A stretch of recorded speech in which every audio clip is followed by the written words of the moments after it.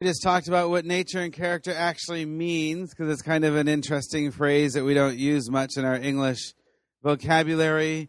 We talked about the Hawaiian definition of perfect, the coming together of everything good, and how this is a season for you where there's just going to be just streams of goodness pouring into your life from different directions. We talked about how God introduces himself to us in his book that he wrote, that he's God and he's the creator and he's never stopped creating. That's his first title, that he revealed himself to us as light.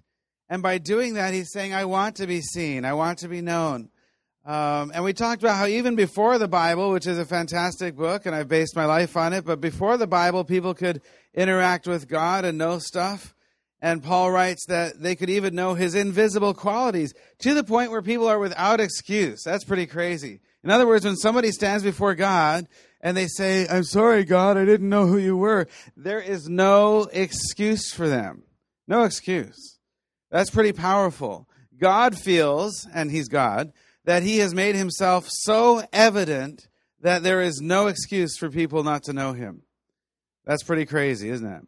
And so even his invisible qualities can be clearly seen.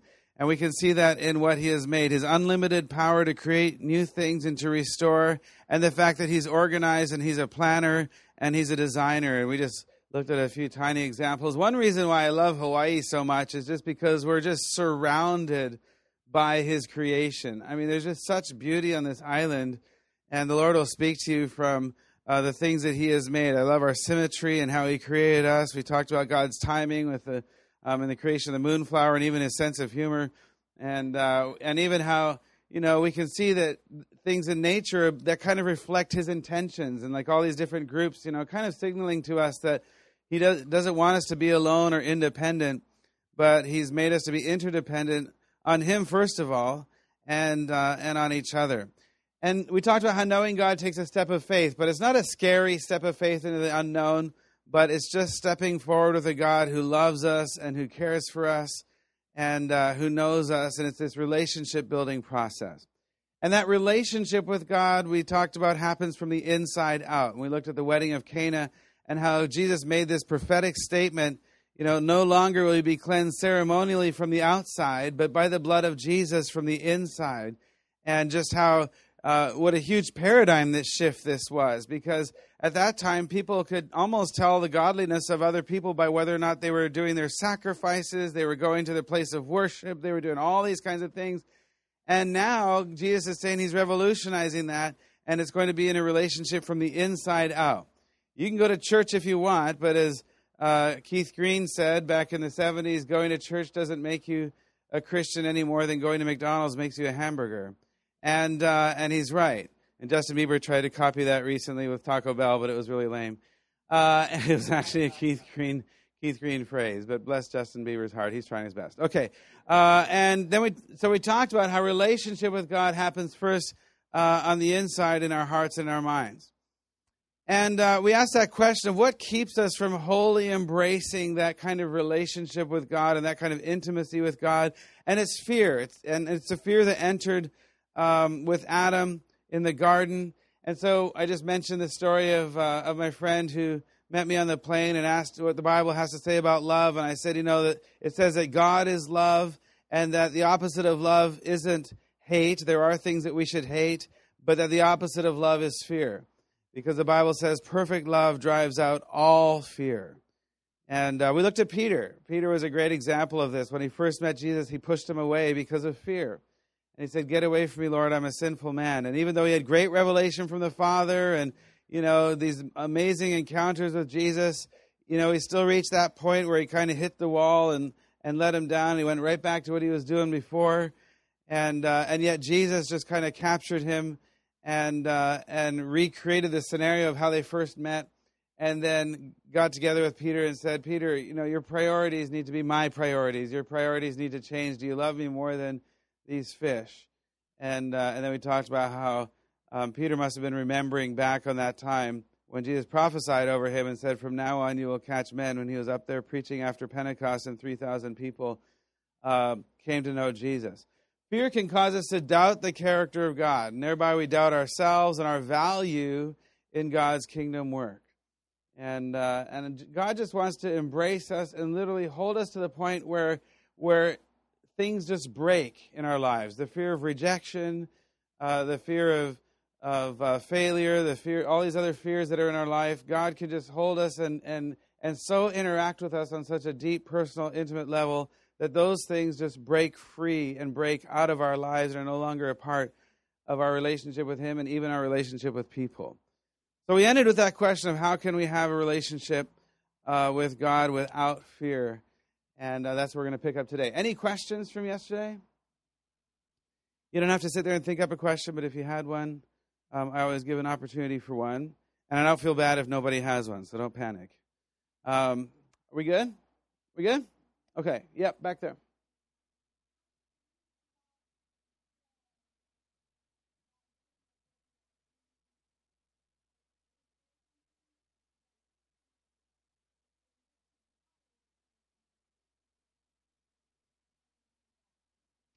Well, in the Hebrew, it's a little clearer because it's like light be revealed, but it's in the first person.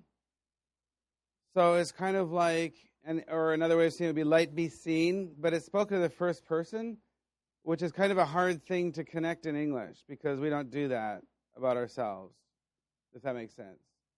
So yeah, that's kind of where that comes from. Yeah. Uh-huh.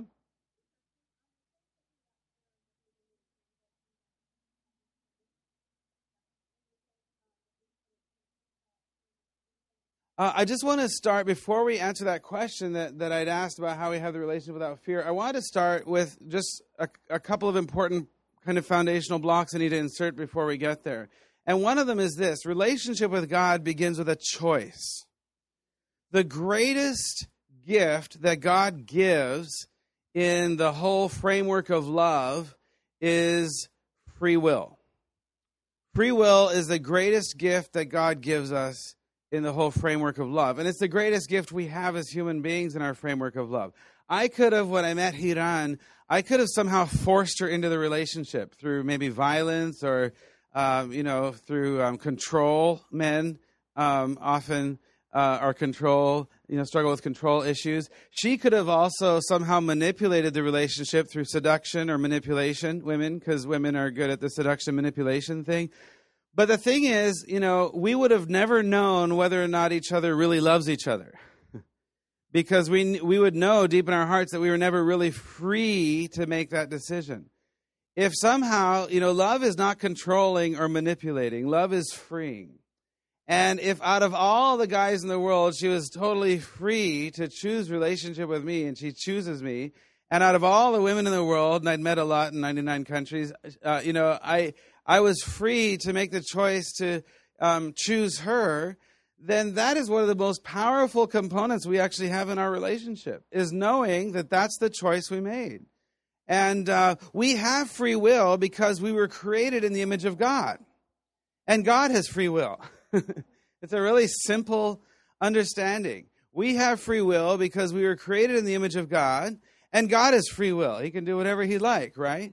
And we read that we were created in the image of God in Genesis 1:27 and in Genesis 9:6, and even Jesus was created in the image of God. We read, the God of this age has blinded the minds of unbelievers so that they cannot see the light of the gospel that displays the glory of Christ, who is the image of God. And so because He came as a human being, Jesus was actually created in God's image as well. Now, we see this whole thing of free will throughout Scripture. We see, for instance, in Deuteronomy, God says, I have set before you today life and prosperity and death and destruction. And then He goes on to tell them what will happen if they choose life and what will happen if they choose death. And then He goes on to say in verse 19, He says, now choose life. He's laying the choice out for them, and He's saying, look, you could choose life or death. And He goes into all the details of what's going to happen if they choose either one. But then He's like pleading with them, but choose life. I mean, that's the right decision to make. But they were totally free to choose. The flip side of that is that we can't blame anybody else for the crap we get in other than ourselves. Right? That's what James says in James chapter 1. He says, each person is tempted when they're dragged away by their own evil desire and enticed. And then he says, and after desire has conceived, it gives birth to sin, and sin, when it is full grown, gives birth to death. This means that we can't blame anyone else for our own decisions. We'd like to. We're kind of happy doing that. We're very comfortable doing that. It's a lot easier to do that. But in reality, we are responsible for our own decisions. As a matter of fact, one of the most powerful testimonies I've heard was when I was in West Africa, and I was in an area where there were a lot of child soldiers, and this one guy was telling me the story of how he came to Christ, and it came when he just knelt down before the cross one day and asked God for forgiveness for killing the people he had killed as a child.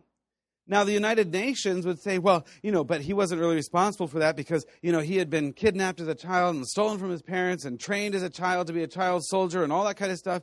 But in reality, even though all that had happened, he knew he was responsible for his own choices. And when he finally owned up to the fact that he was responsible for his own choices before the cross, he just felt the presence of God just fall in his life, and he had a dramatic conversion. Jesus can't even force us to decide stuff. You look at this in Luke 13:34. He says, Jerusalem, Jerusalem, the city that kills the prophets and stones those who are sent to it. How often I have desired to gather your children together as a hen gathers her brood under her wings, and you were not willing. Even Jesus was expressing his desire. He's like, how often I've desired to gather you together. I mean, this is really what I want for you. But you were not willing. I preached a message in church a couple months ago. What on earth is wrong with us when we know Jesus has this massive desire to do things and we're not willing? And I spoke on what are the components that can create an unwillingness in us to just be a part of what Jesus wants us to be. Even Jesus had freedom of choice. I mean, he said in Luke chapter 22, if you are willing to take this cup from me, take it, but yet not your will, not my will, but yours be done. It's interesting that Jesus prayed that in a garden, a garden where Adam and Eve had said, not your will, but ours be done. And Jesus prays this prayer of repentance in a garden and says, yet not my will, but yours be done. So this component of free will is a very important component for us in love. And I'm not speaking on relationships, but I'll just say this, guys, if you're saying, is that the girl I'm supposed to marry? God's not going to answer that question. I know. Isn't that weird? Because it's asked from a position of male pride. You're assuming she wants to marry you. She's totally free to choose. So, you can say, God, is it okay for me to pursue a relationship with that girl? And the Lord might say yes or no. And if he says yes, then go for it. But if she says no, then back off. Right? And so you can pursue and do your best, but at the end of it, it's she's totally free to make her own decision. So relationship with God, the other thing I want to say about relationship with God is that we have this, it's a choice. But the other thing I'd say about relationship with God is that it's not from a distance. It's from a place of intimacy. Relationship with God is not from a place of distance, but it's from a place of intimacy. Now, I will tell you, from having traveled a lot, there are some cultures that have a more formal relationship with God because they're a more formal culture, and there's cultures that have a less formal relationship with God, and sometimes they get confused by each other. For instance, my Korean friends will hear an American praying, and the American is like, hey, God, what's up, dude? I just want to say, like, you're awesome, dude, God, like, awesome. And they'll think, my gosh, like, what is that guy doing? Because in their mind, this is the King of Kings and the Lord of Lords and the creator of the universe, and calling him dude might not be the best way to pray. Now, I would say this to my Western friends. The next time you have a prayer request to submit before God, like, oh, God, I need money for outreach, I would suggest that you just stop for a moment and picture the King of Kings and the Lord of Lords on his throne. And he's surrounded by millions of creatures that you've never even seen before. who are saying, "Worthy is the Lamb who was slain."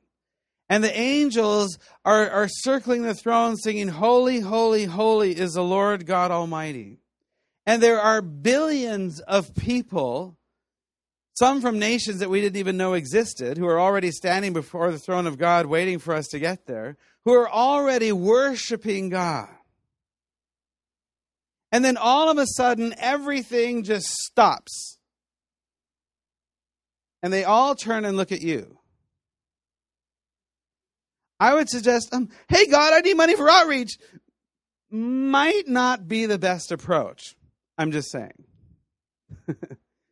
As a matter of fact, there is protocol for meeting with God. He is the King of Kings and the Lord of Lords, and there is a protocol to meeting with him. If I had to fly to England and meet with Queen Elizabeth, I'd have to fly there 3 days early, and I would be briefed on the protocol of how to meet with her. I would be told about how to greet her, how to present my gift to her, if we're eating together, how to eat, when to talk, when not to talk, all that kind of stuff. There's a long briefing that goes on when you meet with the Queen.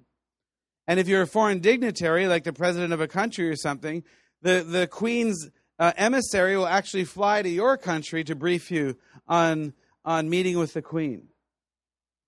So there is protocol to meeting with the King of Kings. And the Bible is full of this protocol. Things like bow your knees before God. Oh, that's a good idea. Another one would be kneel before the Lord our Maker, it says in Psalm 95:6. The Bible's actually full of protocol in meeting with God. Hey, here's protocol for how to make your requests before God. It says, by prayer and petition with thanksgiving, present your requests before God. That's a great idea, with thanksgiving. Like, God, I just want to thank you for how amazing you have been in my life. I realize I have everything I need. Honestly, I have everything. I've got a roof over my head. I have everything I need, really. There's things I want, but I have everything I need. And I just thank you for being so amazing. Let me tell you how powerful Thanksgiving is. There's this story in the Bible where Jesus heals these 10 lepers, right? And only one of them comes back and gives thanks. And a lot of pastors like to preach on, how ungrateful most people are, and only one person came to give thanks. And that's true. I mean, whatever, that's fine. But what's interesting in that story is 10 lepers come to see Jesus, and Jesus heals them. And then he says to them, go and show yourself to the high priest. And it says, as they went, they were healed. Okay? And then they got to the high priest, and the high priest saw them, and the high priest said that he saw that they were whole. Okay? Now, by the way, if you pray for somebody for healing, it's okay to tell them to go to a doctor and get checked out. That is not a lack of faith. That is wisdom. Even Jesus told them to go to the high priest and get checked out. I had a friend in seminary who got healed of diabetes and just really felt he was healed of diabetes, and he stopped taking his insulin, and he died the next day. So it's a good idea to go to the doctor and get checked out. That is not a lack of faith. That is wisdom. If it's some kind of thing like that where you're taking medication for it and all that stuff, get checked out. And the priest saw that they were whole. Now what's interesting is Jesus then says to the one leper who comes back and gives thanks, Jesus says to him, hey, your faith has made you well. Well, that's kind of odd. Why would Jesus say that to him? Your faith has made you well. He's already healed. I mean, we know that. He was healed when they went, and the high priest saw he whole. So why would Jesus say that to him? It's really interesting when you look in the Greek. The word healed means that their skin cleared up. They were lepers, right? And so as they went, their skin cleared up. When the priest looked at them and checked them out, he saw that they were whole. And this actually speaks to, emotions and physical. It's like literally they were whole. I mean, they were super excited. They're not lepers anymore. It's like they didn't have to go, unclean, unclean, and yell that, now they're whole. But then when Jesus says to the one leper who came back, and he says, your faith has made you well. Do you know what this word is? This word it's the Greek word sozo. And sozo is one of my favorite words. It's the word for salvation. Believe in the Lord Jesus Christ and you will be sozoed. It says in the Bible, you will be saved, right? And so it's the word for salvation. So there's a few places in the New Testament where Jesus actually promises salvation to people, right? Like the thief on the cross, he says, today you'll be with me in paradise. This is actually one of those places. He says, you are saved. You're sozoed. He says to the one leper who came back. The other 9 were healed. The other 9 were whole. But do you see the power of thanksgiving? Only one of them. Jesus said to them, you're saved. You're sozoed. So that's the power of gratitude. That's the power of thanksgiving. So it's not a small thing. I'm telling you, thanksgiving is very, very powerful. Gratitude is so powerful. We might mention that again a little bit later on as we look at something else. And then come with clean hands and a pure heart is another good protocol verse in Scripture. That's a good idea. When you come before the King of Kings and the Lord of Lords, come with clean hands and a pure heart. Pure heart speaks to motivation, by the way. What is our motivation for coming to him? Here's another one with thanksgiving. Enter his gates with thanksgiving, his courts with praise. Give thanks to him and praise his name. Again, protocol for how to enter the presence of the King of Kings and the Lord of Lords. Protocol helps us remember that God is God and we are not. Everybody say that. God is God and we are not. Say it again. Yeah, that's such an important understanding for us in our, self-centered, self-motivated, self-improving generation. Is that it's not all about us. We bow before him. We sacrifice and we give to him. And we pledge obedience to him. You don't have to write all these things down, but you get the idea, right? I mean, it's not all about us. Here's another one. We offer our lives to him and we do his will and we're on his side. I love this passage of Joshua. Joshua's about to take the Israelites over the Jordan, to conquer Israel. And they're going to attack Jericho. And it's the night before the big event. And let me tell you, this is like the biggest event in the Old Testament. This is the fulfillment of God's promise to Abraham. It's the fulfillment of God's promises to his people. It's the going into the promised land. No pressure, right, on Joshua as the leader. No pressure, Joshua. It's just, history making. And so he's up the night before and he can't sleep and he's pacing back and forth. And just like any of us would be, he's like, let's just get this thing over with tomorrow, fighting Jericho and everything. And all of a sudden this guy comes up to him with his sword drawn, which is like the equivalent of a guy coming up to us with like a Uzi or something pointed at us. And so he's got this sword drawn and Joshua says, are you for us or for our enemies? Well, of course God is for them. I mean, these are the chosen people about to go to the promised land. Like, of course God is for you, Joshua, right? No. The guy says, neither. Are you for us or for our enemies? Neither. But as commander of the Lord's army, I have now come. By the way, Joshua, take off your shoes because that ground you're standing on, it's not yours. It's God's. The earth is the Lord's and everything in it. It's like this little reminder to Joshua, Joshua, God is not on your side. You're on his side. He's not on my team. I'm on his team. And I'm happy to be on his team. I mean, I'd rather be on his team than anybody else's, right? It's a good little reminder to Joshua before he fights this battle. Here's the amazing thing about God, though, is we go through all of the protocol and then God responds to our protocol. How does God respond to our protocol?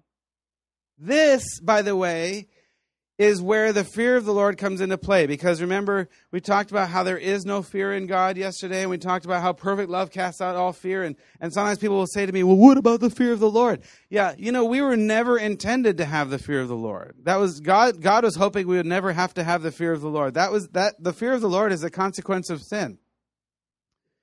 But here's where the fear of the Lord comes into play, is we do the protocol, because God is the King of Kings and the Lord of Lords. And we understand our position in all of this is that we are sinful human beings in the presence of a holy God. However, then God responds to our protocol. And you know what he says? He says, you could just call me Daddy.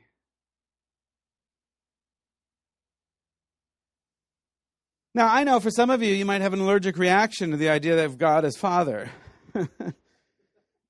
Maybe because of your own experience or whatever. But we'll talk a little bit more about that later this week, so don't panic. No allergic reaction here. God just says, you can call me daddy. You know, a good picture of this is when I'm preaching sometimes in our church. I'll see Acacia just kind of stick her head in the door, and I'll see this head kind of just sideways peeping through the doorway, and then she kind of looks this way, and then she kind of looks this way, and then boom, she makes a beeline down the aisle, comes running down the aisle. She comes running up to the pulpit, and she stands there and hands me a pretzel or something. I mean, what do I say? Acacia, get out of here, I'm preaching. No, I just pick her up and I say, hi, sweetie, thanks, and I just keep talking. And eventually I know, like after 10 seconds, she's going to get bored and wiggle her way out, and she'll go running back down the aisle again. But, we could do the protocol, but see, that's worshiping God from a distance. And I would say most of our worship actually occurs in the protocol area, unfortunately, where God wants to draw us into the intimacy level where he says, look, you're just part of the family. You don't have to stay down there with all the foreign dignitaries and everything in the place of protocol. You can just call me dad. And we know that's true because Jesus says, when his disciples say, how should we pray? He doesn't say, well, you have to say, oh God, Jesus is Father, right? He says, you can just say, our Father in heaven. Paul says, in Romans 8, he says, you can just call me Appa. We've not received a spirit, right? That's the theme verse for your DTS. That is a spirit of fear, but of adoption. You can just say, if you're Korean, it's Appa, Father. If you're Jewish, it's Abba. If you're like American or Canadian, it's Daddy. I remember when I was about 4 years old, and my dad would did you know that the average 4-year-old asks 467 questions a day? Did you know that? And if they're in a healthy family, the average 4-year-old can ask up to 600 questions a day. It's incredible. I'm telling you, man. When you're driving in the van and you're just getting peppered with questions, you're like, oh my gosh, will this ever end? But it is a phase. But anyways, when I was 4 years old, my dad would go outside and he would cut the grass. He'd mow the lawn with a lawnmower every Saturday. And so one day, I went out there, and like every good 4-year-old, I said to my dad, what are you doing? And my dad, stopped the lawnmower and turned it over, and he showed me the blades and how it cuts the grass, and he says, I'm cutting the grass. And like every good 4-year-old, because probably 80% of their questions are why, I said, why? And so Dad said, because if we don't cut the grass, it'll grow really tall, and we won't be able to see you. I was like, oh no, we need to cut the grass. And then he did even better than that. He took me down to the hardware store, and he bought me my own lawnmower. And so every Saturday we were out there mowing the lawn together. And, I always felt really bad, though, because his lawnmower kind of sucked. It didn't blow bubbles. And so I'd say to him, do you want to trade lawnmowers? Because yours kind of sucks. You can blow bubbles, too, if you want. And he's like, no, that's okay. You can have that one. And he'd fill up his stuff with gasoline, and I'd fill up my stuff with bubble stuff, And so every Saturday we're out there, bubbles everywhere while Dad is mowing the lawn. It wasn't until years later I realized, my lawnmower didn't even cut the grass. Now, why would my dad have bought me a lawnmower that didn't even cut the grass and actually just blew bubbles? One time I was talking to the Lord about this whole aspect of relationship, and you know what he said to me? He reminded me of that memory. And he said, Derek, I don't need more dancers. I don't need more accountants. I don't need more business people. I don't need more artists. I don't need more anything, The whole reason I gave you any kind of talent or gifting at all is because I was hoping you would enjoy a relationship with me while I do my work. He said, because it's my work. It's not your work. It's too dangerous for you anyways. Cut your toes off. It's my work. And I realized the reason why my dad bought me a lawnmower that didn't even cut the grass was because he wanted us to just enjoy a relationship with each other. I look back on those memories and they're really precious. my dad and I out there doing something really important for a couple hours, just being together, enjoying relationship. Andrew didn't want a bubble blower. He wanted one that made lots of noise. So I got him a little noise-making lawnmower when he was little, and we'd go and mow the lawn together. And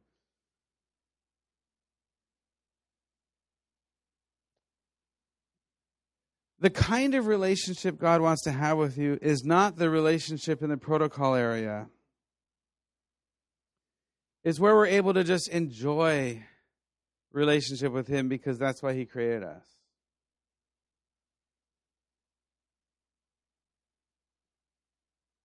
Now, you don't have to write these things down, but I'm just going to say them because they're important, and it's that this kind of relationship is only possible because of the work of Christ. And I'm not going to go into all of these different things, but it's because of the life He lived, it's because of His death, it's because of His resurrection, and He didn't stop there. It's also because of His mediation before the throne of God that we read about in 1 Timothy 2:5. The only way that we can possibly have that kind of relationship with God is because of the work of Jesus. But Paul writes in Ephesians, he says, that way we're able to draw near to God, our Father and our Creator. You see how he has both of those in there? He's saying, we can draw near to God, the King of Kings and the Lord of Lords, and also our Dad. We read in 2 Timothy 1:7, God has not given us a spirit of fear. That spirit of fear is not from Him. If He's not given it to us, it's come from either of two places, either the work of the enemy or our own stupid decisions. Because it's not from Him.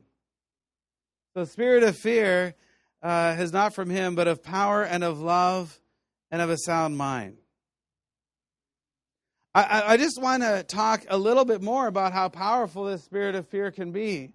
Because, we see it in people throughout Scripture. And I just want to talk about Moses for a second. Moses, you all know who Moses is, right? You've seen the Prince of Egypt? And hopefully you've read your Bibles too. but Moses, he was born at a time when they were killing all the boys and stuff, right? And then he was put in the basket and he was shipped down the river. And then Pharaoh's daughter found him and raised him in his own court and all that stuff. And then Moses, we read this interesting passage where fear enters his life. And what happened was he saw an Egyptian fighting with an Israelite. And he killed the Egyptian. And then he buried the guy in the sand, which is a stupid place to bury somebody. If you're going to bury somebody, don't do it in the sand, because the wind washes the sand away or blows the sand away, and the waves take the sand away. Anyways, so it's a dumb place to bury somebody. And, of course, they quickly found out what happened. And it says, Moses became afraid, and he ran to Midian, ran away, where he was tending sheep for 40 years. Now, I don't know how many of you have been around sheep a lot. How many of you been around sheep? How many of you had like really awesome discussions with sheep? Anybody? Yeah, where they just, they're pouring out their life to you and you're just like counseling them on... Yeah, exactly. The reason I say that is because Moses was with sheep for 40 years.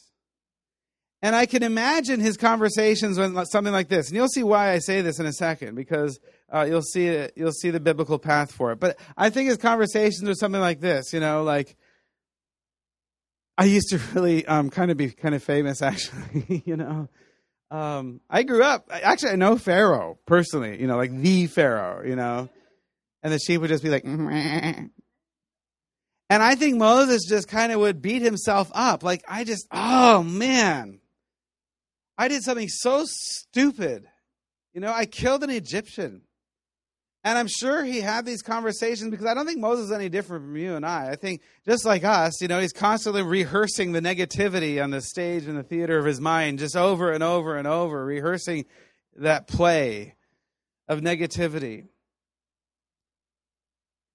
A matter of fact, there's a verse that says, when he killed the Egyptian, he thought the Israelites were going to follow him out of Egypt, but none of them did, which is kind of interesting. So he knew his calling.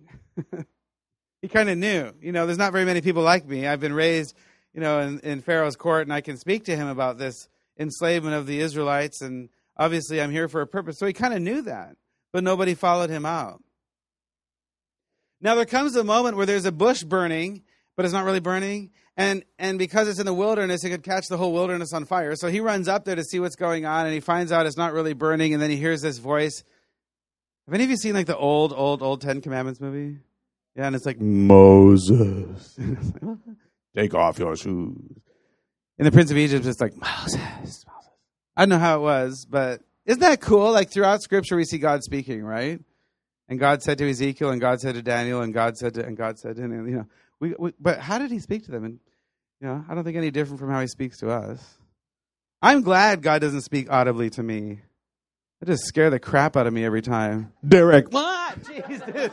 What? Man. Okay, go ahead. Anyway, so he says, Moses, take off your shoes. And then God begins to tell Moses that he wants him to lead the Israelites out of Egypt, right? And Moses comes up with all these like hesitational kind of oppositional statements like, oh, come on, like how will they know you sent me and all this kind of stuff. And then he makes a really big mistake in his arguing with God. If you're going to argue with God, then don't do this mistake, because this is a bad mistake. Everybody say bad mistake. Bad mistake. In Hebrew, if it says you're really angry with somebody, it says your nose is very short. Did you know that? And if you're patient, it says your nose is very long. And the reason is because in the Middle East, and where's Egyptian friend? There we go, back there, yeah. In the Middle East, right, when they're yelling at each other, they're like right in each other's faces, right? They could be talking about the weather. Everybody thinks they're like, about to, explode, but they're actually just arguing about whether it's going to be sunny or rainy tomorrow. Anyways, they get right in each other's faces. And so it says their nose is very short. The shortest God's nose gets in Scripture is with Moses at this part. It says God's nose got very, very, very, very, very, very, very, very, very, very short with Moses. Now, there's a reason why his nose got so short with Moses, where he got right in Moses' face. It's because Moses was arguing, and all of a sudden he says, I am slow of speech and tongue. Look at that. I am slow of speech and tongue. The reason why God's nose got so short was because he was saying, Moses, did I make a mistake when I made you? Because his nose gets short, and he says, Moses, who gave man his mouth? See, now we're insulting God the Creator. We're not just coming up with excuses, but we're insulting God the Creator. Like, oh, you're so right, Moses. I totally forgot that I gave you that mouth, and I called you. This is a big mistake. I'm sorry. Turn off the fire. Sorry, Moses. Go back to your sheep. He gets really in Moses' face, and he says, I am slow of speech and tongue. Now, you got to admire Moses, because he's the most stubborn person in the world. Perfect person to lead the Israelites. And and he says, even with God in his face, he says, send someone else to do it. This is not a good response to God, by the way, okay? If God calls you to do something, there are good responses, right? There's like Isaiah. Isaiah said, here am I, send me. That's a good response. Samuel said, speak, Lord, for your servant is listening. That's a good response. Ananias said, yes, Lord, when God called to him. That was great. Jonah, anyways, the second time was pretty good, right? One time I was driving my car down the freeway, and I had this thought pop into my head. What was the prayer that Jonah prayed? Apparently it was pretty successful, right? One day he's in a fish. Next day he's getting spit out. So obviously something he said was really good. So I went back to the prayer of Jonah, and I came across Jonah 2 verse 8, where Jonah prays in the belly of the fish, and he says, those who cling to worthless idols forfeit the grace that could be theirs. And the picture God gave me was he came and knocked at my door of my house. And I opened the door, and there's God standing there with like something behind his back, like he wanted to show me something. And I'm like, what do you got? What do you got? And he's like, and he's trying to decide, should I show him? And then all of a sudden I look down, and in my hand is this rotten, stinking, black, oozing all over the place banana in my hand. And I'm just clinging to it. And then the Lord kind of steps to the side, and behind him for miles and miles and miles are banana trees ripe with bananas. And the Lord is like, Derek, I want to give you that, but you're clinging to that. Oh. Those who cling to worthless idols forfeit the grace that could be theirs. Here's what is amazing about Moses. When he said, send someone else to do it. Oh, it just went out again, Dan. When Moses said, send someone else to do it, just imagine what Moses was actually giving up here. He was giving up his destiny. He was giving up the blessing that was going to come on him and on his family for generations. He was giving up the priestly anointing that was going to come on Aaron.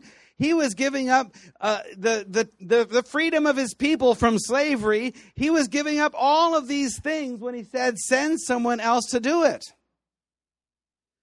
Hey, guess what, my dear DTS friends? It's not all about you. It's even about generations to come, the decisions you're making. Could it be that God so wants to use you and bless you and anoint you that he has plans for generations to come through you? And when we say, God, I just don't really feel it. Just imagine what we could be giving up. Now, what's interesting is, there's several times in Acts where people retrace the history of Israel, like Peter's speech in Acts chapter 2. One of my favorite speeches in there, too, other than Peter's, which is probably my favorite speech in the Bible, is the speech that Stephen made before he was going to get stoned to death. Not like stoned, like that kind of stone, but like stoned to death, right? And so see, I know it's confusing in English because you're like, just before Stephen got stoned, and everybody's like, what? He got stoned?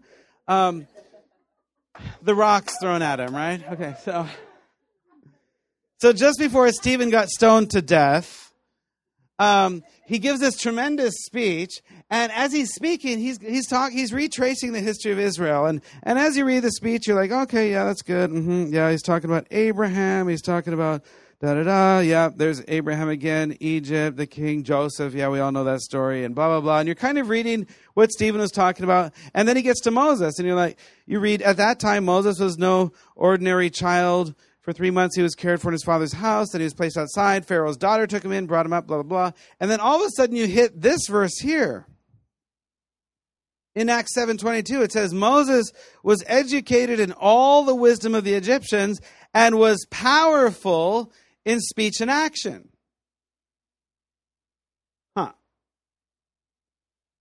Slow of speech and tongue. Powerful in speech and action. Slow of speech and tongue. Powerful speech, slow, powerful, slow, powerful. Now, what's going on here? Well, this is one of the, inconsistencies in the Bible, so we got to just throw it out. Or,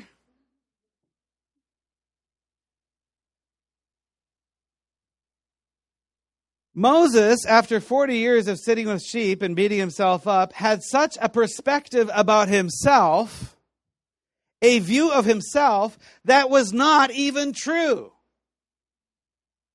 Could it be that Moses had beat himself up so much with shame and condemnation that the perspective he had on his life was not the perspective that God had on his life? Could God's nose have gotten so short with Moses that he was so frustrated because this is what Moses believed about himself when this is the truth about Moses? You can have such a perspective on your life that is absolutely not true, based on all the rehearsing of the crap in your past. And it is not the perspective that God has of your life. Because the truth about Moses, we know, is that he was powerful in speech and action. As a matter of fact, there is not a single place in Scripture where we ever see Moses slow of speech and tongue. He always has the right words to say, whether it's before God, whether it's on Mount Sinai, surrounded by the glory of God, whatever, whether he's, in front of the Israelites, whether he's leading the people, whether he's talking with his father-in-law, he was never slow of speech and tongue. He was powerful in speech and action, which is a good quality of a leader, by the way, not just powerful in speech, but powerful in action too. He was powerful in speech and action. Listen, the fear of God, remember? Not the fear of God. I told you yesterday that fear can cause us to doubt the character of God and thereby doubt ourselves and our value in God's kingdom work. Remember that? And I think that Moses had such a perspective of himself that was untrue, that when God actually called him, he was willing to sacrifice his entire destiny, the anointing of God, all the stuff God wanted to do through his life and through his brother and all this stuff. He was willing to give that all up because of the perspective of himself. Listen, one of the greatest things you're going to receive in this DTS is God's perspective on you. It's going to start in this week. It's God's perspective on you, which is often radically different from how we see ourselves.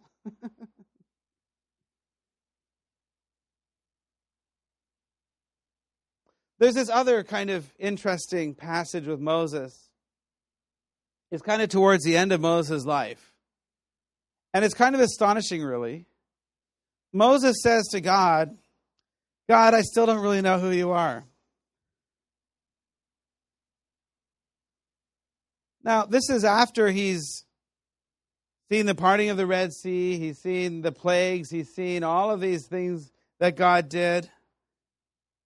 And he says, God, those are all great power demonstrations. But who are you really? Like, really, who are you? And he just says to God, can you just show me who you are? The glory of God is not some kind of nebulous concept. The glory of God is a very well-defined thing by God himself. As a matter of fact, it's in this passage. Moses says, I don't really know who you are. And he says, God, just show me who you are. And God, just out of his love, because he loves us and wants to reveal himself to us, he says, okay, Moses, he says, I'll show you who I am.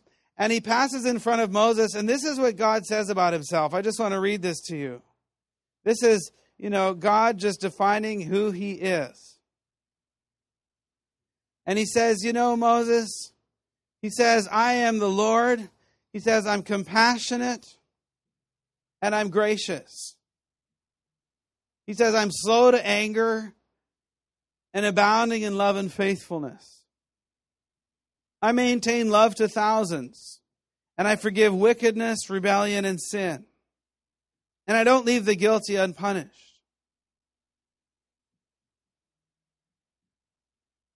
This list is from God himself about God himself. If ever there's a list we should memorize, it's this one. And I've heard people say, why is God so loving in the New Testament, but in the Old Testament he's all angry and stuff? If somebody says that to you, don't slap them in the face or anything, but just gently take them to Exodus 34, which is in the Old Testament, and have them look at this list. Compassionate is an action word. Compassionate means not only do I see someone who's in suffering, but I'm going to do something about it. Like when he says, I heard the voice of the Israelites crying out to me and I saw their suffering, so I'm going to come down from heaven and set them free. That's compassion. Compassion is an action word. It's not just empathy or pity, but it's an action word. Gracious. I love the graciousness of God. He's not crude. He's not crass. He's gracious. He's slow to anger.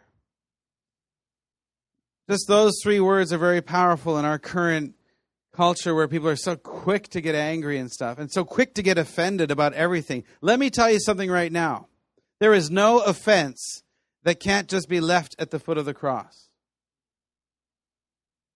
I'm so tired of seeing Christians even offended at everything. You know what that tells me? They just haven't spent enough time with Jesus. Because if they spent time with Jesus, they would see what the real offense is in this world, and it's that the King of Kings and Lord of Lords is crucified on a cross for them. And their offense pales in comparison. That he's abounding in love. He is overflowing with love. And faithfulness. Faithfulness. I don't know if any of you have been hurt by unfaithful people, but God is faithful. He will always remain faithful to you. Maintaining love. This is one of my favorites. I do a lot of weddings down at the resorts here. And, I tell young couples, I say, it's important for you to maintain the relationship. It's like a car. If you don't put gas in it, it won't run. If you don't put oil in it, the head gasket will blow up. You have to maintain your car. And it's the same with a relationship. They need to maintain their marriage. They need to go to marriage conferences, read books together, help other people together, do those kinds of things that maintain the relationship. I love that God says, I maintain the relationship. Isn't that beautiful? 3 different categories that he forgives there. I won't get into them, but forgiving wickedness, rebellion, and sin. Amazing. And one of my favorite aspects of God is that he's got our back. He's going to punish the guilty. Mao Zedong in China, during a time of peace in China, killed 76 million people. That's more than all of the world's dictators put together. I mean, I hope he gave his life to Jesus or whatever. I really do, because that guy needed to be restored. You know what I mean? But if he didn't, I'm sure glad God is avenging the death of those 76 million people. And you know what? He's doing it right now. You know how he's doing it? Between 40 and 70,000 new Christians every day in the nation of China, the fastest growing church in the world. Isn't that awesome? See, God's vengeance looks a little different from ours. But I love the fact that even justice issues aren't my responsibility. I know there's a lot of flag waving about justice issues nowadays. Justice belongs in the hands of God because only he knows the full history. Our job is to be compassionate.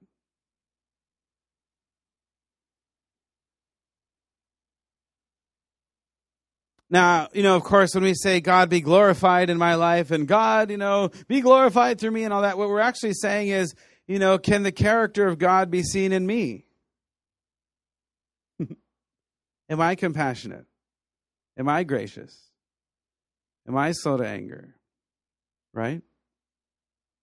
But I just want you to look at this list again here. Just take a look at this list. You can look at it in your notes or look at it up here on the screen, but just speak out which one of these characteristics kind of speaks the loudest to you, is kind of more magnified to you than the others. Just speak it out. Gracious. Maintaining love. Slow to anger. Compassionate. Which one? Forgiving. I really want you to meditate on this list sometime today. Could be during your work duty or whatever. Because what you'll discover is this list, there's certain aspects of God's character that really speak to us because there's something that resonates in our spirit with what we need, Just with who God is and what he can do for us and his love for us.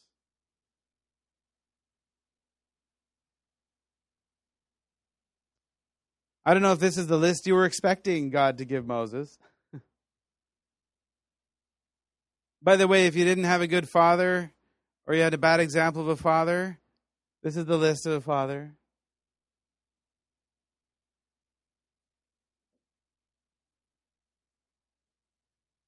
I love, this verse here in Jude 1:21. Keep yourselves in the love of God. I love that. Keep yourselves in the love of God. Another one that says in 2 Thessalonians 3:5, now may the Lord direct your hearts into the love of God. I just want you to pray that right now and just say, God, would you just direct my heart into your love, my mind into your love, my spirit into your love this morning.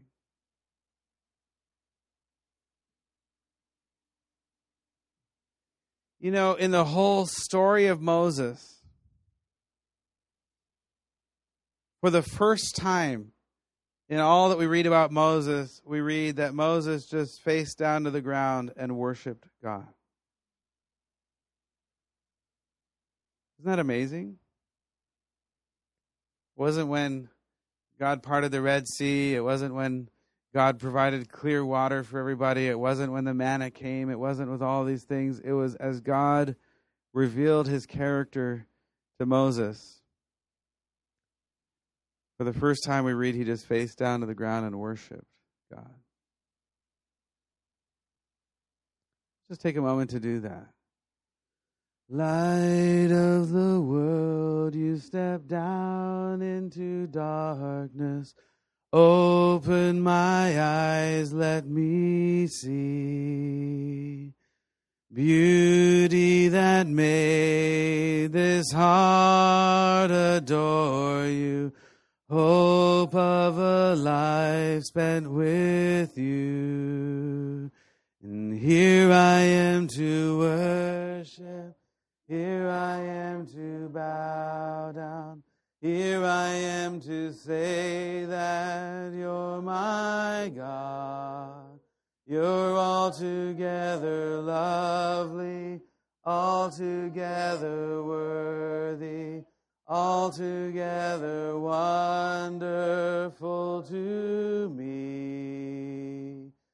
King of all days, oh so highly exalted, glorious in heaven above.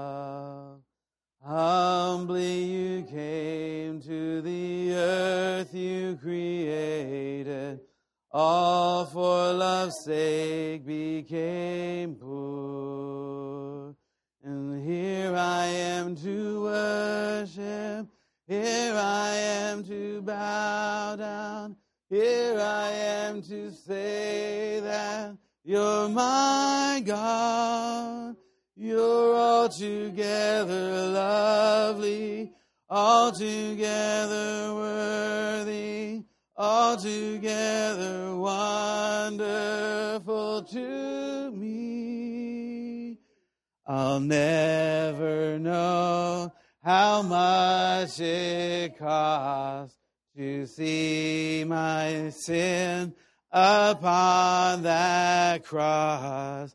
I'll never know how much it costs to see my sin upon that cross. So here I am to worship, here I am to bow down, here I am to say that you're my God. You're altogether lovely, altogether worthy, altogether wonderful to me. Let's just sing that first verse again. Light of the world, you step down into darkness. Open my eyes, let me see beauty that made this heart adore you. Hope of a life spent with you. And here I am to worship. Here I am to bow down.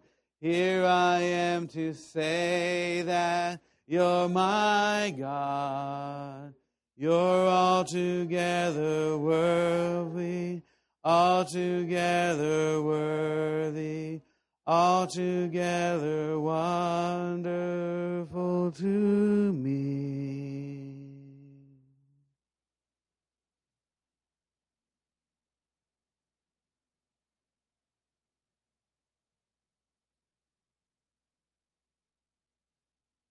We're going to take a break, and then when we come back, we're going to pick up right here. God tests us, and I want to talk about that too. It's an important little building block for us to have, is that there are times when God tests us. Job says, he knows the way that I take, and when he has tested me, I will come forth as gold. My feet have closely followed his steps. I've kept to his way without turning aside. The whole thing with Abraham and his son Isaac? When he was going to sacrifice his son Isaac, did you know that whole thing was a test? Yeah, because it said at the very beginning, it says sometime later God tested Abraham and said, take your son, your only son. Only son. Only son. There's another verse in the Bible that says only son. What is that one? It's John 3:16. Yeah, only son.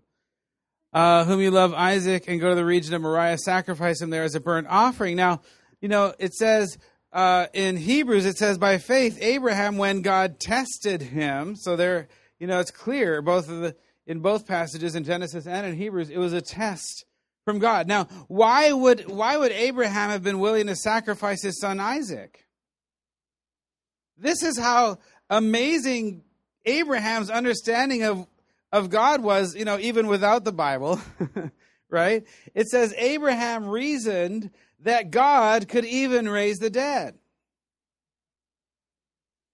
So Abraham knew, hey, if God created the mountains and he created the ocean, he created all these amazing things, I don't assume that God will have any problem raising Isaac from the dead, because I know God has promised me that he's going to bless me through Isaac. So if that's God's plan, I'm sure God's just going to raise him from the dead because he's powerful enough. It's amazing, isn't it, that Abraham reasoned that God could even raise the dead.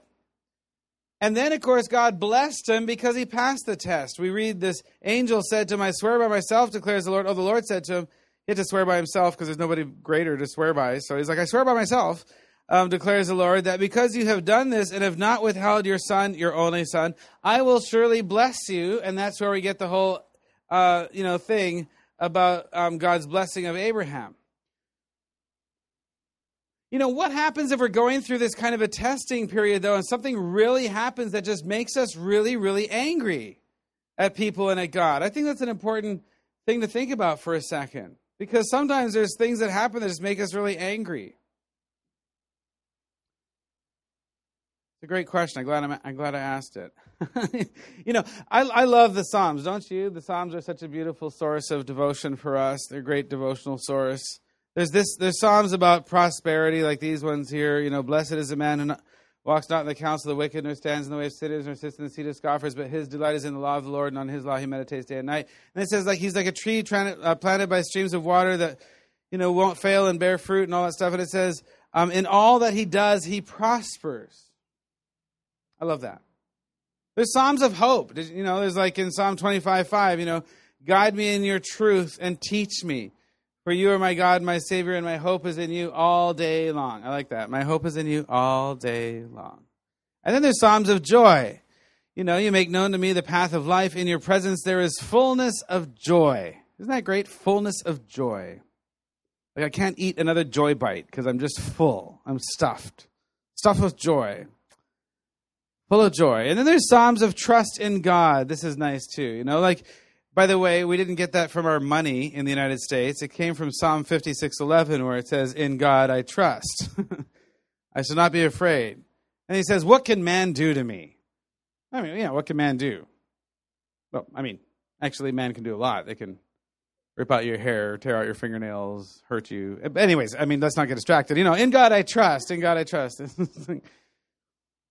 Then there's Psalms of peace, right? There's these Psalms here, but the meek shall inherit the earth and delight themselves in abundant peace. I like that. I like peace. I do. I enjoy peace. Peace is better than arguing and stuff, right? And then there's beautiful Psalms like this one in Psalm 58. It says, break the teeth in their mouths, O God. Lord, tear out the fangs of those people. Let them vanish like water that flows away. And when they draw the bow, let their arrows fall short. May they be like a slug that melts along. Oops. Not so nice. All that peace kind of out the window, right? What about where David writes, to break the heads of the children over their rocks? Not very nice. Or what about where David says, appoint someone evil to oppose my enemy, he writes in Psalm 109. Let an accuser stand at his right hand. When he's tried, let him be found guilty. May his prayers condemn him. May his days be few. May another take his place of leadership. May his children be fatherless and his wife a widow. May his children be wandering beggars. May they be driven from their ruined homes. May the creditors seize all that they have. Wow. May no one extend kindness to him or take pity on his fatherless children. May his descendants be cut off and their names blotted out from the next generation. And it goes on and on and on. May the sin of his mother never be blotted out. Jeez. You don't hear very many sermons from Psalm 109, do you? We can call these the Psalms of blood, guts, and revenge.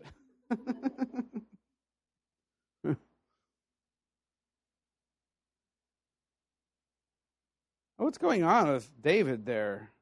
Now, if we were reading this in an Episcopal church, we'd say, this is the word of the Lord. Thanks be to God. Amen. So say that. This is the word of the Lord. God.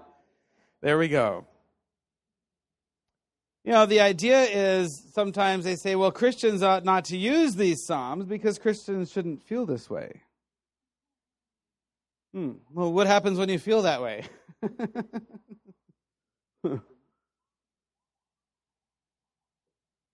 There's three things you can do with these desires for vengeance and your anger. The first thing you can do is you can act it out. If you're mad at somebody, kill them. Or at least set their car on fire, like somebody did in Honolulu a couple months ago. He was mad at his father, so he set his car on fire. What about, or you can deny it. That's another thing you can do with your anger, is deny it. This is almost worse. Oh, I'm not angry. No, I'm fine. No, I know he cheated on me, but I'm not angry.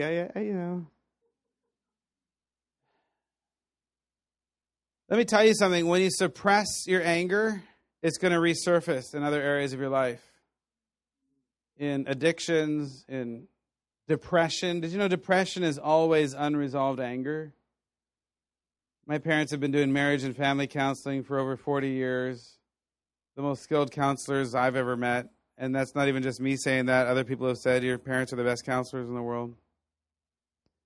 They tell me depression is always unresolved anger. Whenever they meet with people who are struggling with depression, it's always a matter of seeing the Holy Spirit just kind of unveil the root that is there of anger. Oftentimes it's anger from when they were very young and they weren't able to express it. It's important for us to express our anger. If you deny it, it'll resurface in other areas of your life. It'll explode at some point. So I wouldn't recommend either of these two, acting it out or denying it. The third one is probably a better thing to do with your anger, and it's to surrender it to God. Give it to Him. Expressing our anger is so important for us to do. But not to each other, to God. Even venting to someone isn't a biblical concept. This whole idea of like, I'm sorry, I just want to, throw up on you and then say, thanks for letting me vent. It's not a biblical concept. You want to vent, then go to the Lord and vent. Because otherwise, you're just piling your trash on somebody else.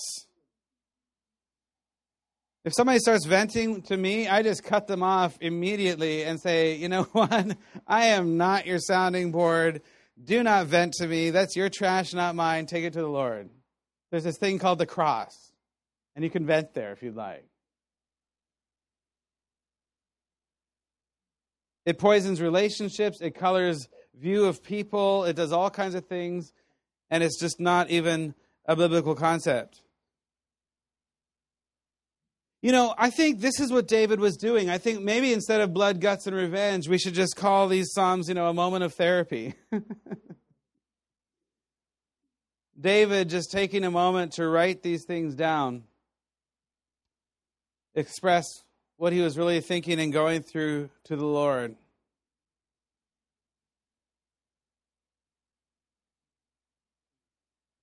I remember one time there was this real injustice that happened to our family, and it was horrific.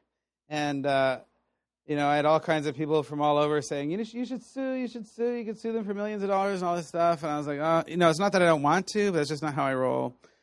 And but I was really upset about it. I remember I just got into my car right after we found out about it. I got into my car, and I was just driving by myself, kind of on a road that I didn't know where I was going. And I just started yelling at the Lord. And I was like, God, we've put our lives on the line for you. And blah, blah, blah. And I just started yelling at him, and just, and then she does this to us. And, blah, blah, blah. And I just, yelled and yelled and yelled. And finally, I, turned around and went back home. And I said, thank you, Lord, for just letting me just get angry about this. I said, now, God, I forgive her. And I know, you've got my back. And you're our sustainer and our refuge and our provider and all that. And so I forgive her, Lord. And I went inside and I went up the stairs, and Kiara saw me and she goes, Daddy! And I said, hi, Kiara. And I discovered I lost my voice because I'd been yelling at God. We need to express anger. Let me tell you, anger is a very important godly emotion.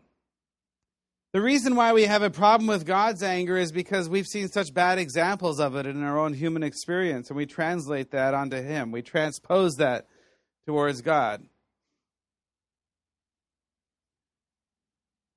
But there are things we should get angry about. There's injustices in this world that ought to break our hearts, make us furious. Agitate us in the spirit, cause us to want to seek God about what to do.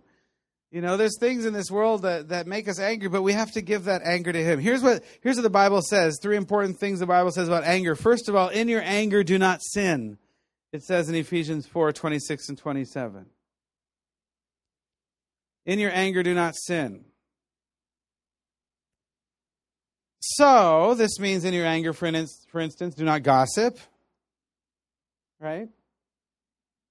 In your anger, don't hurt someone, which is easy to do in our anger, isn't it? As we lash out at them. Don't let the sun go down on your anger, Paul writes to the church in Ephesus. Don't let the sun go down on your anger. In other words, don't hold on to your anger for even more than a day. Because if you hold on to anger, it's going to lead to bitterness, resentment, unforgiveness, all kinds of stuff. Poisonous things from the seed of anger, if you hold on to it. What's that? These are all from this passage here. Yep. And the third thing Paul says here, is he says, if we do hold on to anger, we're actually giving the devil a foothold. Quoting him there. So we're actually giving the devil a foothold into our life. And that guy doesn't deserve squat. Not even a foothold in our life. I have no respect for him. I like to trash talk him. Kind of fun. Now, why does God test us? Why does any teacher test us? Why do we get tests in school? What, Dad? How? What? What does it teach us? Okay. Yeah.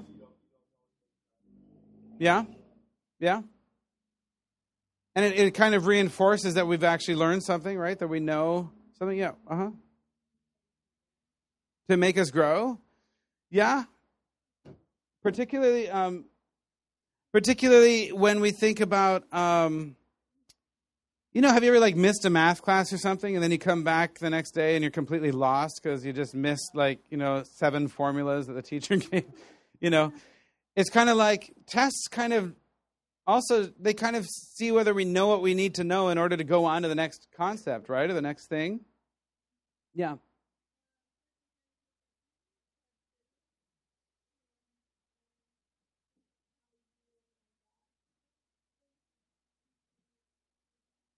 Yeah, we hope that.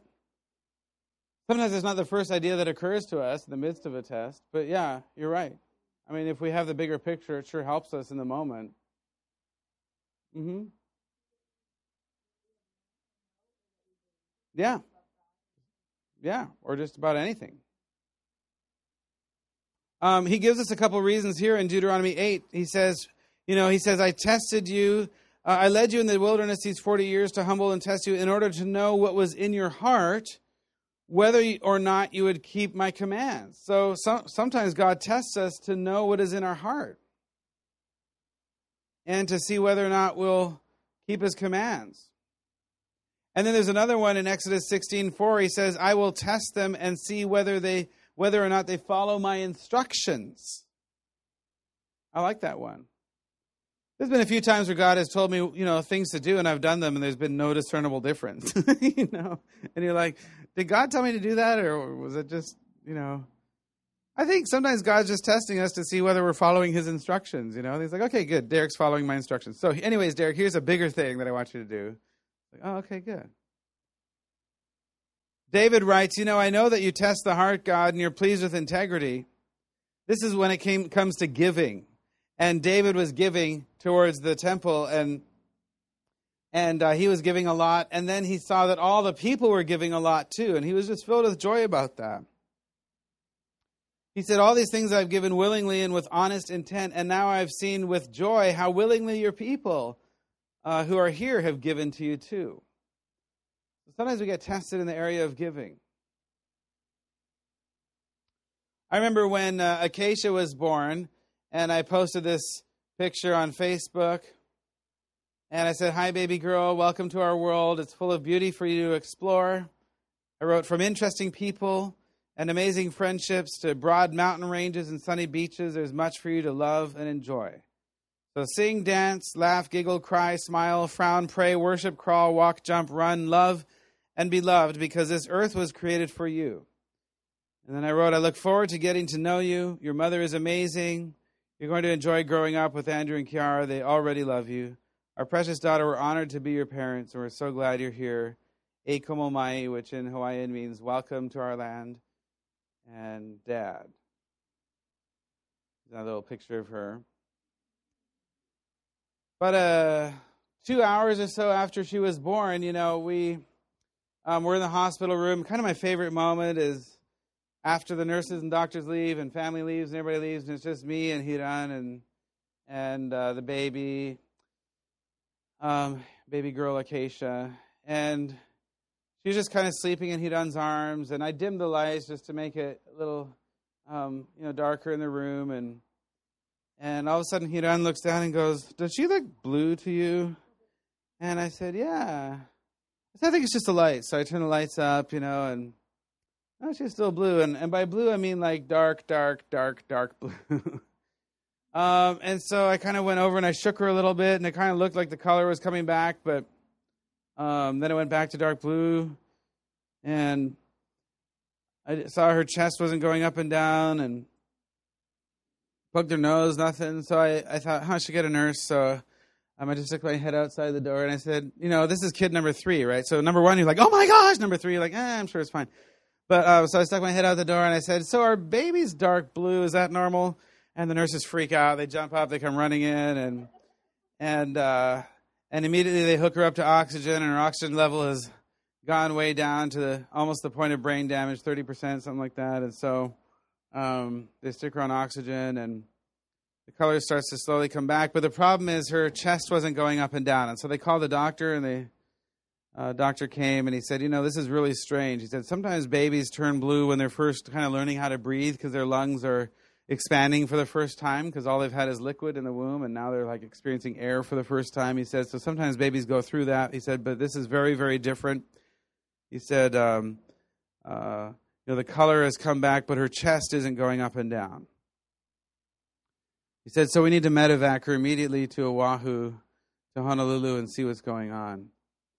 And so I think the hardest moment was when we said goodbye to Hiran, and she was able to just kind of touch her, and then we loaded her in the ambulance.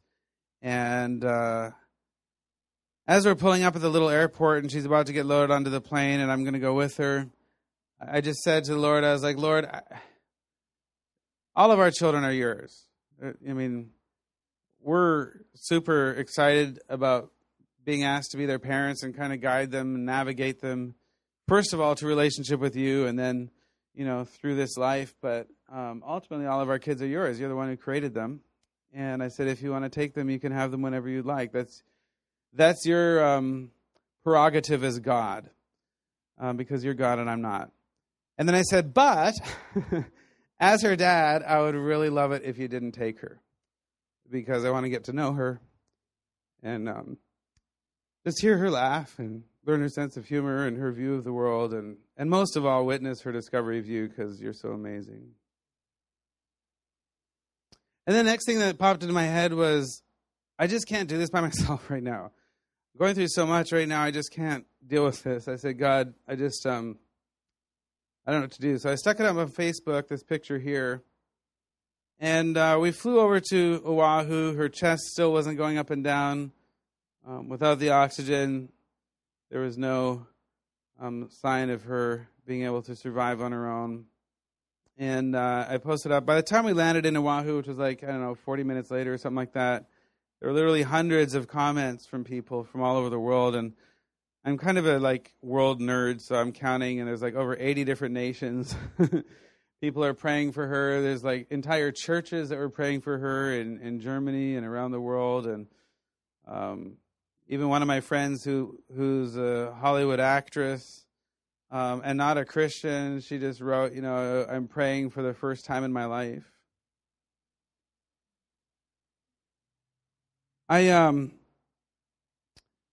We got to Honolulu and we're going up the elevator, and suddenly in the elevator, I just don't know how to explain it, I immediately knew that something had happened. And we got to the neonatal care unit, and they rolled her in, and that's where they have preemies, babies that are born early. So there were lots of little babies this big, and then there was Acacia, this giant baby that was 2 weeks late. It was kind of funny. And they ran 43 tests on her and couldn't find anything wrong. And they took her off oxygen, and she was fine.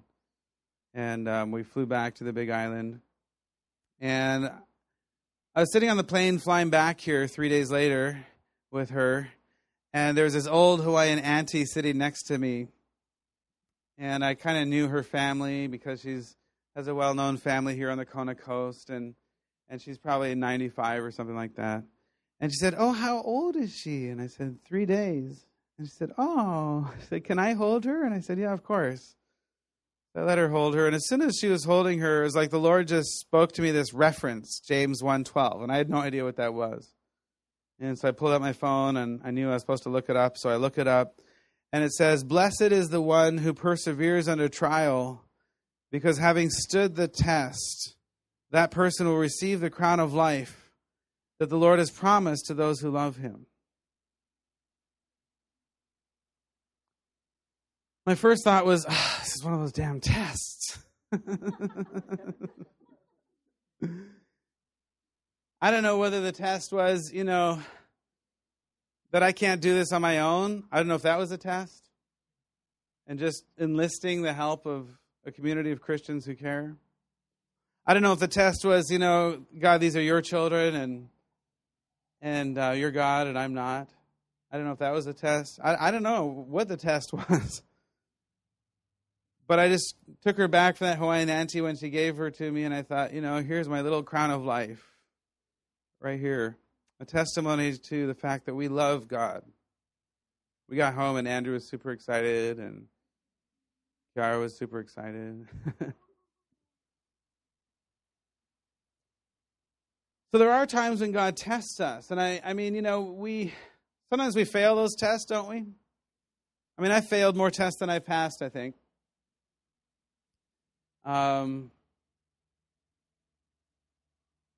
But as we get better and better at understanding that they're tests and that God is, has something he wants to show us and he's taking us through something, we begin passing more and more of them, and we discover his faithfulness and who he is and his love for us and all that kind of stuff.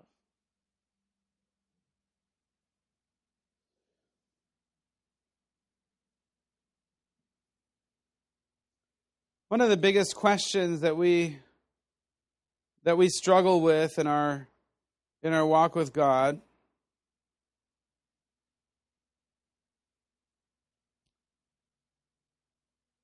is, and I get asked this a lot when I travel and people find out I'm a Christian. And they'll say to me, how can you say God is good? And how can you say he's so loving when there's poverty in Africa? And And I have to kind of talk to them about that because there's poverty everywhere. Africa's a continent, 86 nations. There's wealth in Africa too, just like there's wealth here, and there's poverty here. But they'll ask that question, and I call this real questions asked by real people because I think it comes from a place in their heart where, they're wanting to know things, and they'll ask that question of, is God really good? At the same time that Acacia was healed and touched by God, one of our best friends was literally the same time giving birth to a dead baby.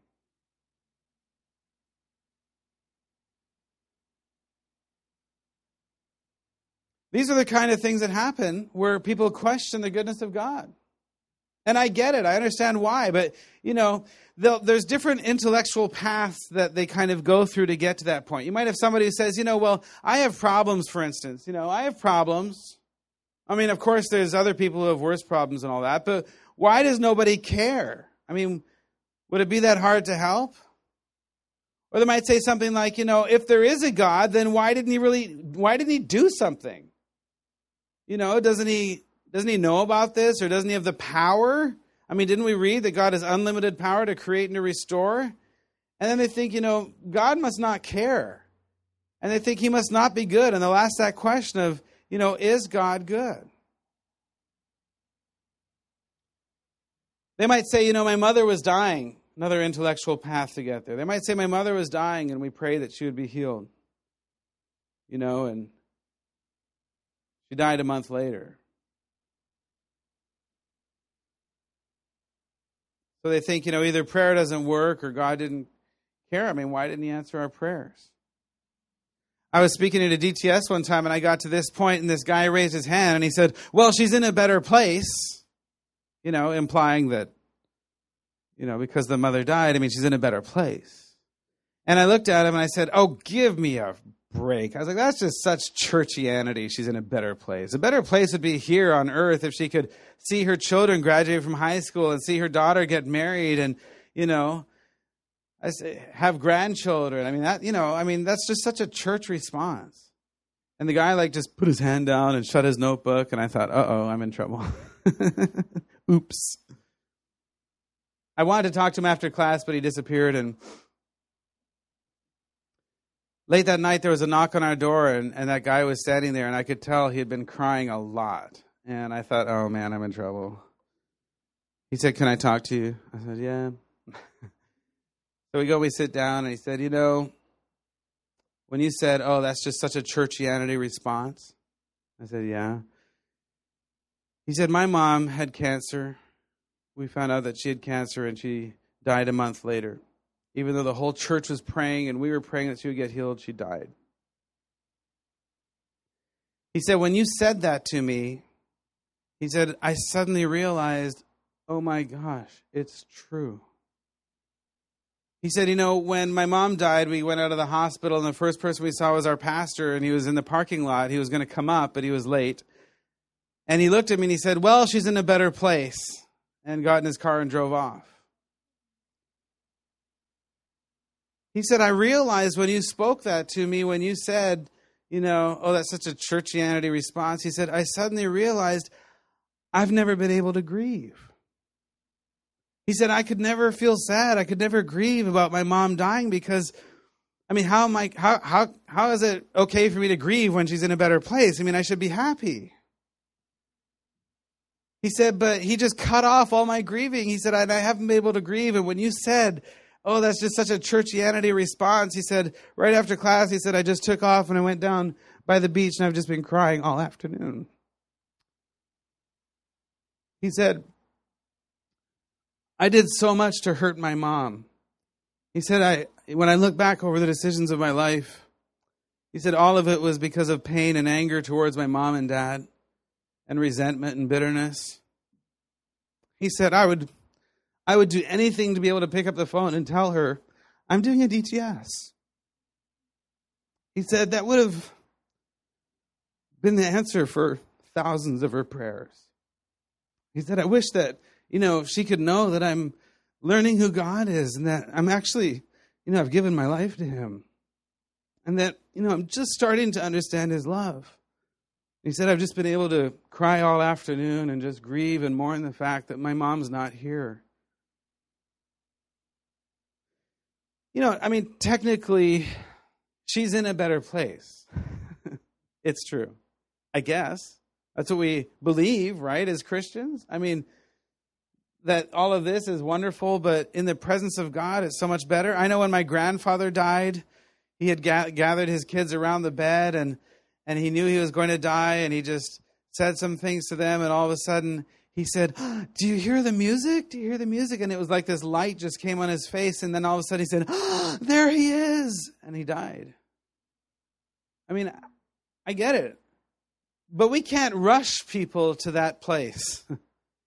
People need to go through this grieving and mourning process and eventually get to the place where they have expressed all of their pain and grief towards God and all of this stuff, and eventually they can get to the place where they're able to celebrate that person being in a better place. We can't rush them there. That's not our job. That's the Holy Spirit's job to walk people through that process. Our job, if you're ever in that situation, is just to be there with them. Just to love them, hug them, ask if you can go grocery shopping, can you pay some bills, can you help raise some money for them, whatever it is that they need, and just be there for them. That's our job as Christians. People go through these kinds of experiences, though, and they think, why didn't God answer our prayers? God is good, really? Sometimes, they might use an even broader approach. They might say something like, well, what about natural disasters or poverty? Or, what about unjust politicians or corruption and greed or, prejudicial laws or whatever they point to in society, these kind of big picture items. How can you say God is good? Like I said yesterday, when 200,000 people die in a tsunami and they just make up their mind that it's not possible for God is good, and they'll put their angry eyebrows on, which are really out of place in this slide for some reason. Sometimes Christians say stupid things, like they'll say, well, God helps those who help themselves. That was the number one quoted scripture in America in 2015, by the way. For God, it helps those who help themselves. Finally replaced, for God so loves the world, that he gave his only son last year in 2015. Most quoted scripture. Except the only problem is it's not in the Bible. That's the problem. It's not a scripture. As a matter of fact, the opposite is in the Bible. We read, but God demonstrated his own love for us in this. While we were still sinners, Christ died for us. In other words, there was nothing we could do to help ourselves. And Christ died for us. That's why we read in Romans 3, all have sinned and fall short of the glory of God. There is nothing we could do about our sinful condition. We couldn't help ourselves. But God helped us, justified freely through the redemption that came by Christ Jesus. Is God good? Well, let's answer this question because we need to answer it. We need to know. The first thing is something we've already talked about. You and I are not God. We don't have eternal power, divine nature. We don't see things as God sees them. If you ever wondered why God is God and Buddha is not God, or Krishna, or Mo, I call him, because Muhammad's a little long to say, so I just shorten it to Mo. If you wonder why any of those people are not God and God is because none of them have eternal power or divine nature other than our God. And we don't see things as God sees them. I just want to point out this story to you as an example in Scripture how we don't see things as God sees them. We read this story where there was this lame man who his friends really loved him and they wanted him to be healed, so they took him to Jesus, but they couldn't get into the house. And so they took him up onto the roof and they took apart the tiles and they lowered him down in there. And it says when Jesus saw their faith, which is interesting, it wasn't the faith of the lame man, by the way, saw their faith, he said, "Friend, your sins are forgiven." And the Pharisees and teachers of the law began thinking to themselves, "Who is this fellow that speaks blasphemy? Who can forgive sins but God alone?" Jesus knew what they were thinking, and of course he asked brilliant questions. He says, why are you thinking these things in your heart? Great question. And he says, what is easier, to say your sins are forgiven or get up and walk? Obviously, it's a lot easier to say get up and walk, because Jesus knew what it was going to take to be able to say your sins are forgiven. The work of the cross. He says, but that you know that the Son of Man has authority on earth to forgive sins. He said to the paralyzed man, I tell you, get up, take up your mat and go home. And immediately he stood up in front of them, took what he had been lying on, went home praising God. And everyone was amazed and gave praise to God. They were filled with awe and said, we've seen remarkable things today. Now, look at this. When Jesus saw their faith, he said, friends, your sins are forgiven. What Jesus saw was that this guy needed his sins forgiven. Maybe he'd been told, the reason why you're paralyzed is because of this and this and this, or because you did this and this, or because your dad did this and this, or your mom. That's why this has happened to you. It wouldn't surprise me, because there's even Christians who say stuff like that. Maybe. I don't know. But Jesus went up to him and knew that this guy needed his sins forgiven, and he said, your sins are forgiven. And they said, oh, that's blasphemy. And then they said, when he healed the guy, suddenly everybody was amazed and gave praise to God, and they were filled with awe, and they said, we've seen remarkable things today. They hadn't seen anything. They missed the whole point.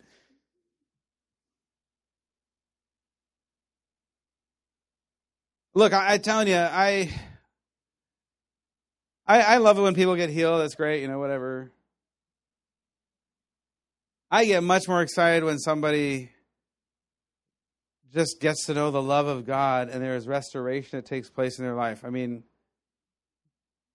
I love that. Look, you and I are not God, and the other thing we have to admit is that we're not completely good. I mean, I'm not saying we're bad people, although we are sinful. So technically we are, but we're not completely good. We may have some ideas of what would be a good thing, but we're not completely good. Only God is completely good. And then I would say this at this point too. If God is not good, there's no hope for this world. I mean, what are you going to put your hope in? Some president or a governmental system or an economic system? Those will collapse. Everything will collapse. All that stuff has collapsed throughout history. We don't have the Roman Empire anymore here. That collapsed. We don't have the largest empire in the world, the Angkor Wat Empire, anymore. Most people don't even know who the Angkor Wats were. They had the largest reigning empire in the history of the world, 846 years or something like that. They ruled all of Asia and Southeast Asia from Cambodia. I love Cambodia. Brilliant people, smart leaders. Well, is God good? Yeah, he's good. Let's answer this question, because first of all, he says he's good. He says, I am the good shepherd. And the good shepherd lays down his life for the sheep. That's got to be the only shepherd I know of who will lay down his life for the sheep. I don't know of a single shepherd, and I know some shepherds who would lay down their life for the sheep. I don't know any shepherd who would do that. They will do what they can to protect the sheep, but if it comes down to the sheep or themselves, they're going to save their life. Sheep can be replaced. And yet God says, I am the good shepherd, and I even lay down my life for the sheep. He says, I am the good shepherd. I know my sheep, and my sheep know me. So God is good because he says he's good. God is also good because people testify to his goodness. People testify to the goodness of God. We read in 1 Chronicles, give thanks to the Lord, for he is good. His love endures forever, David writes. In Psalm 119:68, he writes, you are good and what you do is good. So teach me your decrees. I love that. God, you're good and what you do is good. So teach me everything, because I need to know this. I recognize, God, I'm not good. I need to learn from you. So God is good because he says he's good. He's good because there are thousands of years of testimony from people to the goodness of God.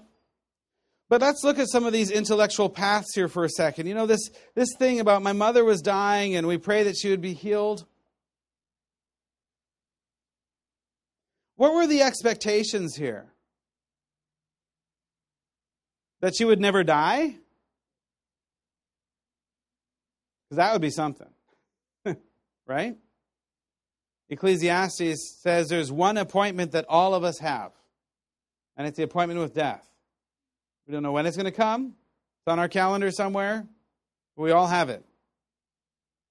It is appointed each person a day to die. Was the expectation that God would extend her life? Okay. Or improve the quality of life? Okay. We have biblical precedents for that, don't we? God extending life. One of the stories we have about that is in Hezekiah. You know, King Hezekiah was really, really sick. And the prophet came to him and said, God told me you're going to die. And Hezekiah freaks out. He starts praying, oh, God, God, God, please don't let me die. It says he turned to the wall and he begged and pleaded with God, don't let me die, don't let me die, don't let me die, don't let me die, don't let me die, don't let me die, don't let me die. And finally, God says to the prophet, go back and tell Hezekiah I'll give him 15 more years. So the prophet comes back and says, God says he's going to heal you and give you 15 more years. You know what? It was the worst 15 years of Hezekiah's life. He saw his kids turn their backs on God. He saw the nation turn their back on God. His sons fumbled the whole kingdom. And he went through more grief and pain in those 15 years than I think he'd ever experienced before in his life. I bet 10 years into his life, he was thinking, I understand now that God wanted to spare me of something. Would have been better to have been with him at this point than experience all of this.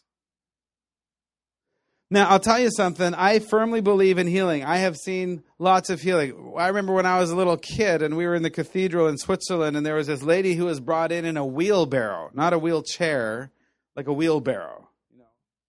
And she was brought in and she was just this pile of bones. And she was like right beside me and my brother. And this guy was speaking named Nicky Cruz. And Nicky was speaking and all of a sudden he saw her and he began to weep. And then he said, you have held her long enough. In the name of Jesus, let her go. Be healed. And it was like somebody had pressed an eject button. She just went pew, out of the wheelbarrow and her bones snapped together. It was like, and I remember she just started running around the inside of the cathedral. And my brother and I just thought it was the funniest thing in the world because she just got catapulted out of this thing. So we're laughing and we're counting like how many times she's running around. She's like, oh, I'm sure she's exhausted by now. It's like, no, yeah, I don't see her. And oh, yeah, no, there she is. She's still running. And sure enough, she come running by and we're like, 17. And a lot of people got healed in that meeting. Nicky Cruz actually canceled his flight. He was supposed to fly out that night. He just canceled it because there were all kinds of healings going on. Listen, I believe in healing. I have no problem with healing. I think it's great. And I think we can absolutely pray in faith for healing. But let me give you a little analogy here. When Andrew was probably 4 years old, he came up to me and he said, Dad, guess what I got?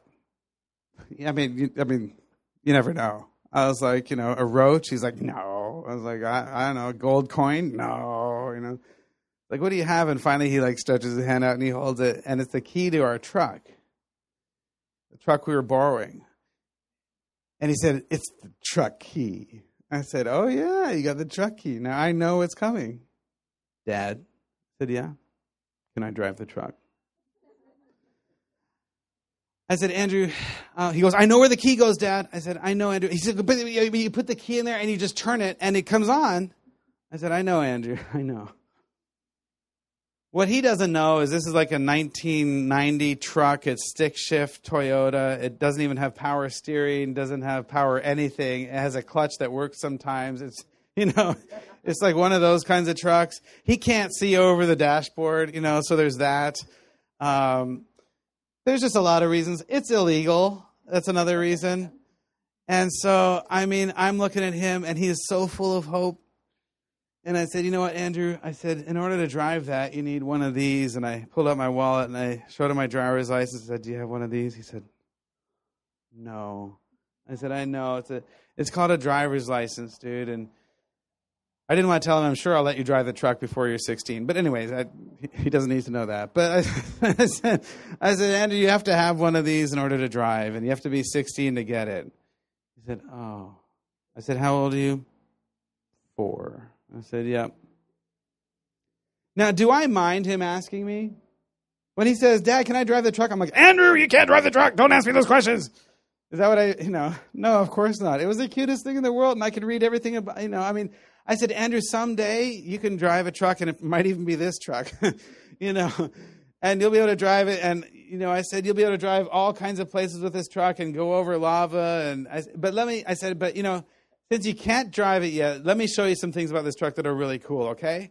He's like, okay, Dad. So then I took him and I showed him all these kinds of things on the truck. And afterwards, he's like, Dad, I want my truck to be bright yellow. I said, that's going to be awesome, dude. It's going to be a bright yellow truck. I don't think God ever gets angry with us asking. We can pray for healing in faith. We can pray for healing because we know God has the power. We know this person needs it, whatever. But at the end of the day, God is God, and we are not. And for whatever reason he has, which are probably reasons that we have no clue about, he will make the decision that is best for us, and we have to trust in his goodness.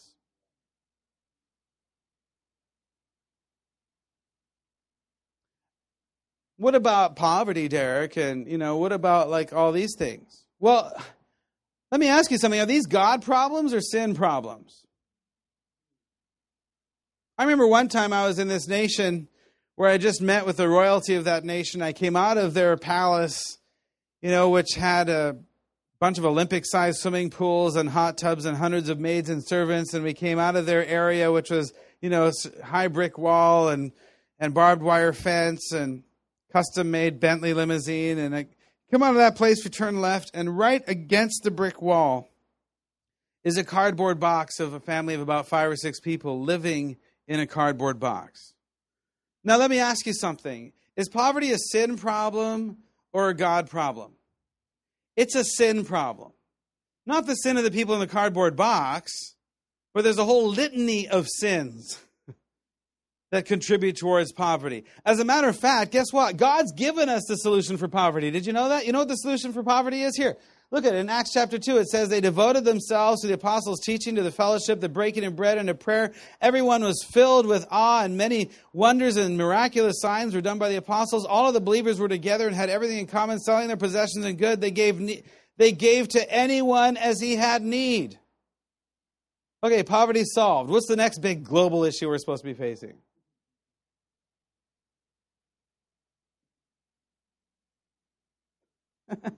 This isn't communism or socialism, by the way. Those are demonic attempts to subvert the plans of God. They really are. This is not forced by a government. This is inspired by the Holy Spirit in response to the teaching of the Word of God. Sometimes people point to this passage and want to say, see, we have communism in the Bible. It's everybody share everything with everybody. No, that's not what it is. This is inspired by the Holy Spirit as the Holy Spirit directs them that they have need because they're in fellowship with each other. Nor does it say that they sold all of their possessions and good. They sold some things to help people meet their needs. And by the way, I'm not just talking out of my tail here. My dad was a successful psychologist in Canada, and when they had an experience with God where he saw the Lord, and the Lord said to him, psychology is man's solutions for man's problems, and my solutions are in the Word of God. So stop calling yourself that, a psychologist. Otherwise, don't call yourself a Christian, because I don't want my name associated with all that crap. You know what his problem with psychology was this. Psychology would teach people to manage their problems. God isn't interested in managing problems. He wants to set us free from them. God isn't interested in managing your lust. He wants to set you free from it. God's not interested in managing anger. He wants to set you free from it. I mean, either he died on the cross and has sufficient power for us through the same Spirit that raised Christ from the dead, or else it's not. And so my mom and dad sold their house and their cars and everything they had, and they gave all of the money away. So, when I read this passage, I know what this is like. To me, it's not just a, theoretical thing. We've done it a couple of times. And Dad had heard of this guy named Francis Schaeffer, and he thought if there's one guy who can help me, it's got to be this guy. So we moved to Switzerland and lived with this theologian, philosopher guy named Francis Schaeffer, and my dad kind of completely rethought through the whole area of counseling and coined a term called biblical counseling. And then they joined YWAM, and YWAM was starting a university, and my dad had the vision for starting all of the counseling schools in the context of the University of the Nations. And so we began to travel all over Europe and the Middle East and stuff, and Dad was talking about counseling and biblical counseling and doing counseling and all that kind of stuff. So this is not just theoretical to me. I know what this is like. Why is it that we always see celebrities posing with poor people in Africa or Southeast Asia or something? Why don't they pose with the poor people in the neighborhood next to theirs? I'd like to ask sometime. That's a great shot on the cover of Us Weekly, but have you ever posed with the poor people in the neighborhood next to you? No, that would imply that they don't really care. What about natural disasters, though, Derek? Well, God created the universe and the laws that govern nature. Like if I throw this up in the air, it comes down. We call that gravity, and I'm glad I caught that. But we call it gravity, right? I think there's laws that govern nature.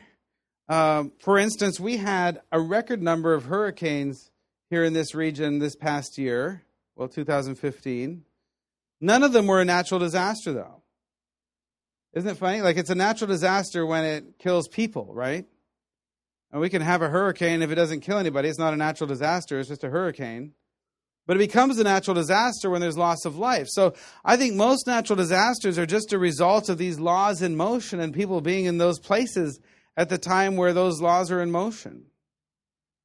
Now, there are times where we see in the Bible that God uses natural disasters to make a point, but that is not our responsibility as human beings, as Christians even, to decide whether or not God is using a natural disaster to make a point. What we do know, though, with natural disasters is that God has never intended for humanity to suffer pointlessly or endlessly. He has never intended for humanity to suffer pointlessly or endlessly. The other thing we know about natural disasters is this, that God expects His children to be His arms of compassion and mercy to those who are in desperate need. God expects His children to be His arms of compassion and mercy to those who are in desperate need. I love Monty's story. Monty is this Muslim guy down in Indonesia. And after the tsunami came through and wiped out, a whole bunch of things, a bunch of people went down to that region to help. And Monty said to one of the YWAMers there, you Christians, he's a Muslim guy, he says, you Christians, you're very confusing, he says. The Buddhists come here to help the Buddhists. The Muslims come here to help the Muslims. He said, and you Christians, you just come here and you help everybody. Very confusing to him. Became a Christian through that. Our job is not to decide whether or not God is judging some nation or some people group or some region or whatever. That's not our job. Our job is to respond with compassion and mercy. I love the story of Horatio Spafford. Horatio lived in Chicago and in the 1800s. He was a very successful guy. He was an attorney, real estate broker. His wife was also very successful. And here's a picture of his house. They were kind of well known as real estate investors and very prominent. Here's a copy of his business card, actually. Here's a copy of his business card. When his son was 4 years old, he had a fever and died. Scarlet fever, his only son. And a few months later, there was a huge fire that ripped through the city of Chicago on October 10th, 1871. It was called the Great Chicago Fire. And it burned down everything that Horatio Spafford owned. So he just lost his son and just lost everything he had. And he said to his wife, Anna, he said, let's just get out of here. And let's go to England and help our friend over there, D.L. Moody, who was doing some evangelism things. He said, let's go over there and just help him and take kind of a family vacation. At the last minute before they left, there were just some paperwork things that came up, and Horatio Spafford had to sign some documents and all that. And he said, you know what, I don't want to spoil a family vacation, so why don't you guys go to England and I'll meet you there in a couple of weeks. And so his wife set off on this boat here, the Ville de Havre, it was called. And they took off on this boat to go to England. Horatio went back to Chicago, signed the paperwork that he had to sign, and here's a picture of his wife and his 4 daughters who went on that trip. And he signed the paperwork that he had to sign, and then he went to New York and was going to catch up with them. He got up in the morning. He was staying at a hotel, and he got up in the morning, and he opened the door, and there was a newspaper there. And here's the article, the actual article that was in that newspaper, the New York Times. And it says that the Ville de Havre got in an accident with a boat called the Lochern, and in only 12 minutes, they sunk, claiming the lives of 226 people. And he started shaking as he realized what was happening, that he had just lost his son, that he had just lost everything he had, and now this boat sank. And later on, he found out that his wife had stood there bravely on the deck, and that she watched one wave take the youngest daughter, the oldest daughter, the next wave took the other daughter, the next daughter, and her last thing that she felt was her baby being ripped out of her arms by a giant wave before her head hit a plank and she went unconscious. Here's the artist's rendition of the accident that happened. As he's standing there completely shell-shocked and not knowing what to do, he realized his 4 daughters were gone and thought maybe his wife was gone too. This guy comes running up and says, "Are you Mr. Horatio Spafford?" And he said, "Yes." He said, "I have a telegram for you." The telegram was from his wife, and it read, "Saved alone. What shall I do?" Here's an actual picture of the telegram. It says, "Saved alone, what shall I do? Mrs. Goodwin, children, Willie Culvert, who was a friend of theirs, lost. I'll go with the Loriot," which was the boat that picked her up, "until your answer. Reply."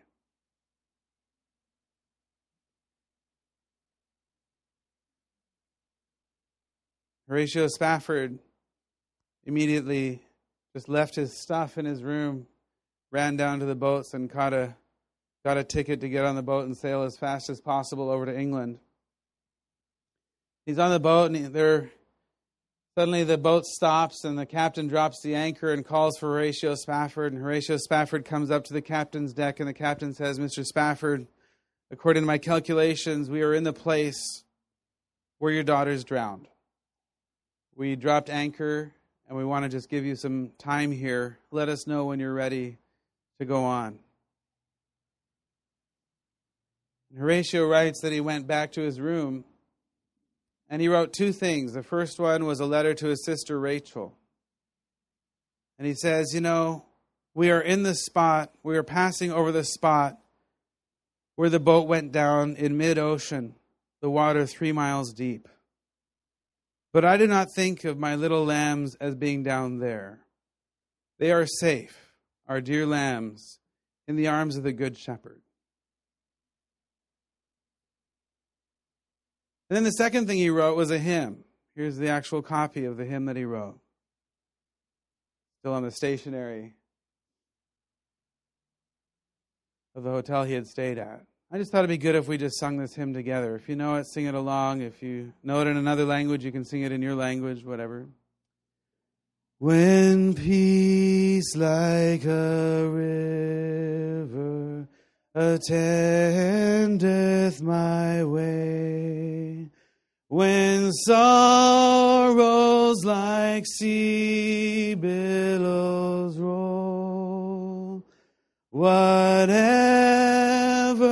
my lot, thou hast taught me to say, it is well with my soul, it is well with my soul, it is well when my soul. Though Satan should buffet, though trials should come, let this blessed assurance control that Christ has regarded my helpless estate and hath shed his own blood for my soul. Third verse. My sin, oh, the joy of this glorious thought. My sin, not in part, but the whole, is nailed to the cross, and I bear it no more. Praise the Lord, praise the Lord, oh my soul. Verse 4. And Lord, haste the day when my face shall be sight, the clouds be rolled back as a scroll, the trump shall resound, and the Lord shall descend. Even so it is well with my soul. It is well with my soul. It is well. It is well with my soul. I mean, he's looking out his window. He's seeing these same waves that took his daughter's lives, and he's experiencing those sorrows like sea billows roll. And, you look at the second verse here where he says, I don't know if it's an attack of Satan. I don't know if it's a test, a trial. I don't know, but let this control me. That Christ has regarded my helpless estate and has shed his own blood for my soul. And then, who writes about joy in a time like this? And he says, my sin, oh, the joy of this glorious thought. He found something to be joyful about. My sin, not in part, but in whole, is nailed to the cross, and I bear it no more. Praise the Lord.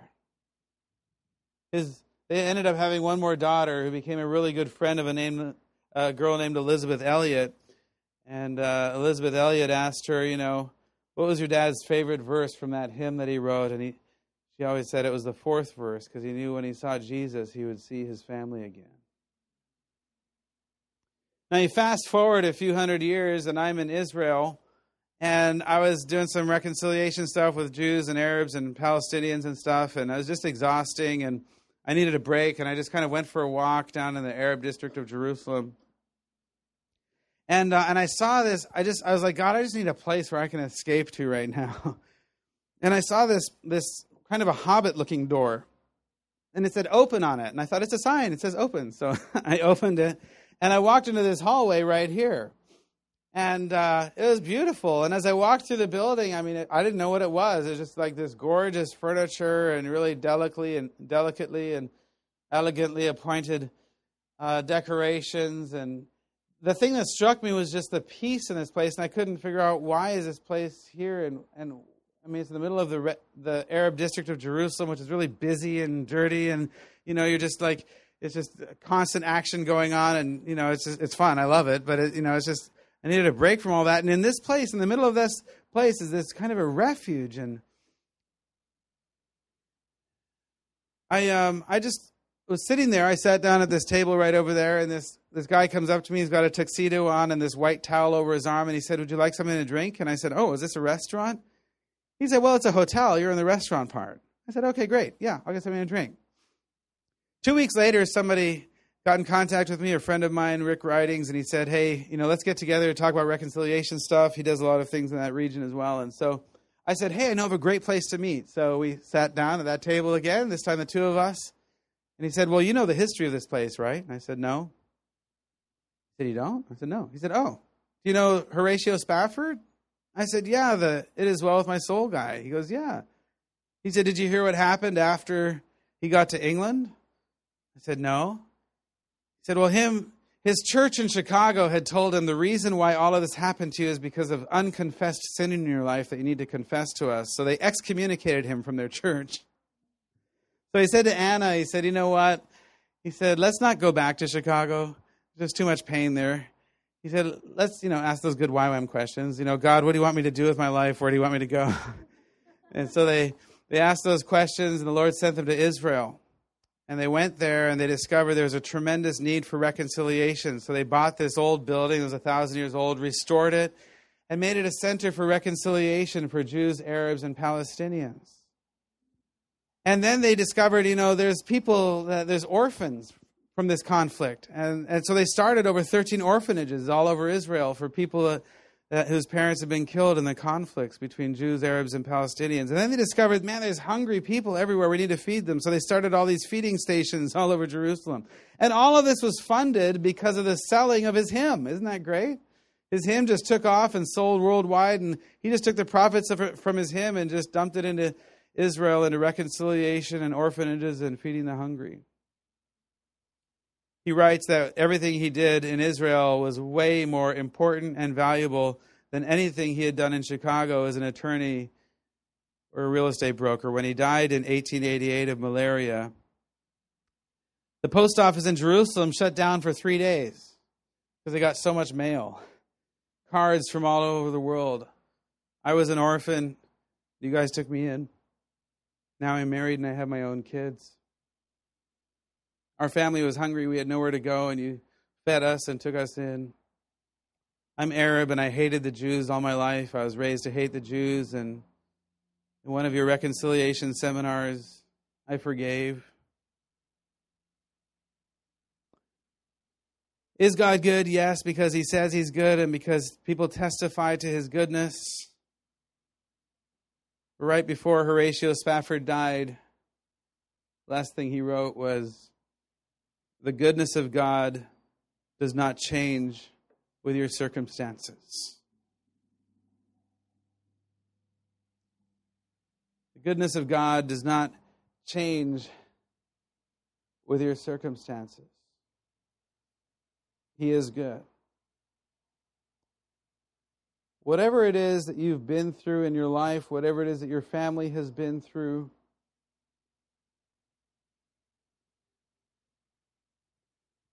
just in the next few days, tomorrow, as we look at how do we have relationship without fear, God is going to just show his goodness to you in the midst of everything you've been through. He's going to reveal where he was in those times, and you're going to see his goodness. Whenever I get asked to speak on hearing the voice of God, I change the title to recognizing the voice of God, because I believe that he's always been speaking to us. We just didn't recognize it was him.